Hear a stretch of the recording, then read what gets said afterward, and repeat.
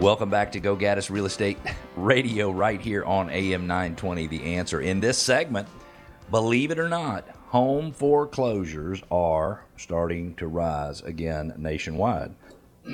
I'm not sure if it is a trend that is going to get bad fast. I don't believe that it will, but foreclosures are starting to rise. And then should you buy a starter home or wait until you can afford to buy a forever home? I'm going to be interested in hearing your opinion, Christy, and I'll give mine as well. My name is Cleve Gaddis. You're listening to Go Gaddis Real Estate Radio. I'm joined in the studio by my business partner, Christy Valley. Hello. And I'm glad to have you here. You're Thank doing you. such a great job on the show, and I absolutely love it. And our goal with this show is to help listeners go from real estate novices to experts, so home selling and buying can be done with total confidence and without all the worry that's typical with life's biggest investments. Yes. I just bought a townhome. Exciting. Had a home inspection. Okay. Every home inspection you can possibly find from probably one of the most detailed home inspectors in Metro Atlanta. Okay.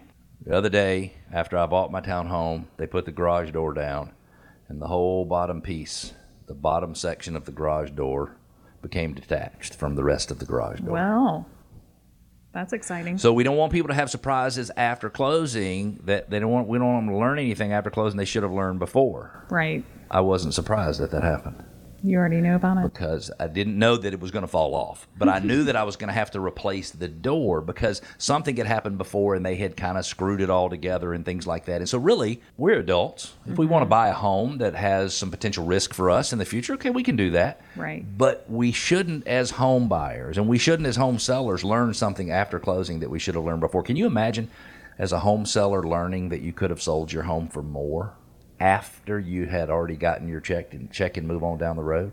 Yeah, that's terrible. Or what if you disclosed something incorrectly and your real estate agent didn't give you good advice on what needs to be fixed or things like that, and then now the home buyer says, hey, the neighbors say you already know about this, so you're going to have to fix it. Yeah. You don't want to learn that kind of stuff after closing, so you need to work with the right people. If you want to connect with us, it is easy. If you want to work with us, just dial 770-497-0000, or if you're online now, just go to gogaddisradio.com, GOGADDIS radio.com. You can ask questions, answer on air, off air. You can make comments. You can push back. I promise you, I get several people every single month disagree with my opinion on something.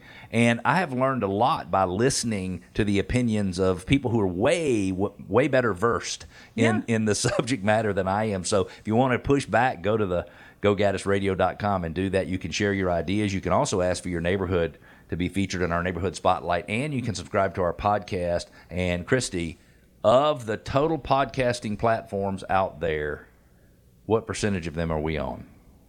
All of them. All of them. That's exactly right. All of them. So you were in business 2008 to 2012. Now, you were doing a little more property management business than you were real estate back. That was a rude way to say that. No, you're right. No, property management is real estate, Yes. but doing real estate transactions at the time. Yes. And so I was doing nothing but normal market transactions. And once that market started to shift, it was amazing how the market just took a dive so fast. Mm-hmm. And then the next thing I know, 35% or 30% of all the closings in Metro Atlanta were some type of distressed property. A foreclosure, a deed in lieu of foreclosure, a short sale, things like that. I mean, it's just amazing. So let's take a look and see what's happening. Now, if foreclosures are up, and I'll just go ahead and tell you right now, listening audience, foreclosures were up 14%. In the last month, foreclosures were up 7% from April and 14% from a year ago. So definitely moving up. The number is still relatively small. Right. Throughout the country, 23,245 foreclosure starts began in the month of May. Okay. Let's put that in perspective. Over the 4-year period, 2008 to 2012, there were 2.2 million Right. foreclosures in the U.S. 2.2 million. So we're still in pretty good shape. Now, don't read ahead in the article. Don't read ahead in the article. Okay. If you had to guess what states out there might lead the way in terms of foreclosure activity, which states would you think? Oh my, let's see. Florida? Bingo. That is number one. Second home market, maybe? Well, no, I think it's the state with the most alligators. Okay, That's okay. how you decide whether or not you have the most foreclosures. Everything. There's a lot of crazy stuff happens in Florida. Yes. There's a lot of crazy stuff. What did you say the reason? My thinking is people have second homes there, and that's the first thing that they would just, if they're having financial trouble, that they would let go. I never thought about that. Yeah. I never thought about that. So, based on some of the reality TV shows that that are set in Florida, it could be that the people are not smart enough to make their payment. Sorry, I shouldn't say that. Did I say that on air? Sorry, I didn't mean that. But you know what I'm talking about, Yes, right? Sometimes it's like, oh goodness gracious. Okay, Florida. What state would you say is next? I mean, I would just jump all the way over to California. Oh, come on, you got it. You nailed a second one as well. I haven't even read ahead. Yep. So in the state of Florida, 2,901 foreclosures got started. State of California, 2,451. That's an apples to oranges comparison because California's a lot bigger. Where would you say the third state is? And there's no way you can get this right. You cannot get 3 for 3. I'm going to guess New York. So close. The third is Texas, Okay. where 2,286 properties fell into the foreclosure column. And then Illinois and New York would be fourth and fifth at 1,358 foreclosures. And this is just the process of foreclosure Right. beginning. This is not really a foreclosure. Right. And 1,287. I think the reality is that there's a lot of people who are under, financial distress. Absolutely. There are businesses that are suffering, having to lay off people because of either the fact that they were a tech company and they spent like crazy and weren't unfortunately even based in reality, or in some cases, inflation is just causing significant problems for for homeowners. And I'm gonna be honest with you, I really feel for somebody who loses their home because they cannot afford to pay for it. Yeah. It's very sad. Yeah, it's a sad situation. And think about that. In many cases, that home, it's the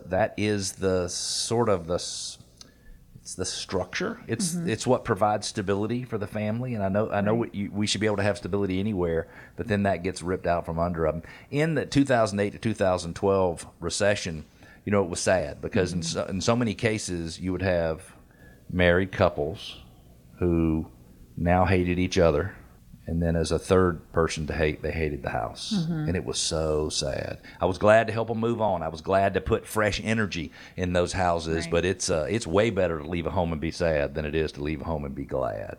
Yeah, we were experiencing people coming to us in property management saying, we need to leave. We need to transfer for a job, or we need to go somewhere else, but we're upside down. Right. And a lot of our business in property management was what we called accidental landlords, people who didn't really want to be a landlord, but they were trying to avoid foreclosure. And that's probably not the landlords that make the best decisions because they don't have any extra money. That's a sad situation. It is. So they're trying to and if any of those kept their properties during that whole time and they still own them, then they're very glad they did, but could be a very difficult situation. Right. So let's change subjects. And if you just joined us, you're listening to Go Gaddis Real Estate Radio right here on AM 920 The Answer. I'm Cleve Gaddis. I'm a real estate broker and a team leader right here in Metro Atlanta, and I'm joined in the studio today by my business partner, Christy Valley. Our families share 37 years worth of history in Atlanta real estate. Absolutely. And we are, as the name says, we're giving a modern spin on all of the traditions that have been developed over the years in real estate. So if you were a first-time home buyer, would you personally, and put yourself back when you and Chris were in this position, would you buy a starter home, or would you choose to rent and wait until you could afford what you would believe maybe is your forever home? Probably wouldn't be if you bought it as your first home. What would you do? So we were in that position, and we were trying to decide, Yeah. do we rent an apartment, or do we go ahead and buy something that may not be our dream house? We ultimately chose to purchase a small home. It was further out. It was not our dream home. So how far out did you have to live compared to where you wanted to live? Probably 10 miles. 10 miles. So you wanted to go where? Where did you want to move? Duluth? So we're from Buford, Buford. So you wanted to be in Buford. and we ended up buying a house in Auburn. In Auburn. Oh, okay. And so Auburn is Further. but it's east, correct? Yeah. Of Buford, yeah. Okay, all right. So, but you found your little house. Found a little house. Yeah. And how did it work out for you? Great. We stayed in it exactly 2 years Yeah. and 1 day.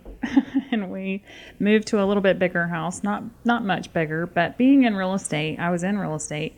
You see so many houses, you have a hard time not moving. We've moved 4 or 5 times. Well, you find interesting opportunities. I have not moved in the last 24 years, except in the last 2 weeks. Right.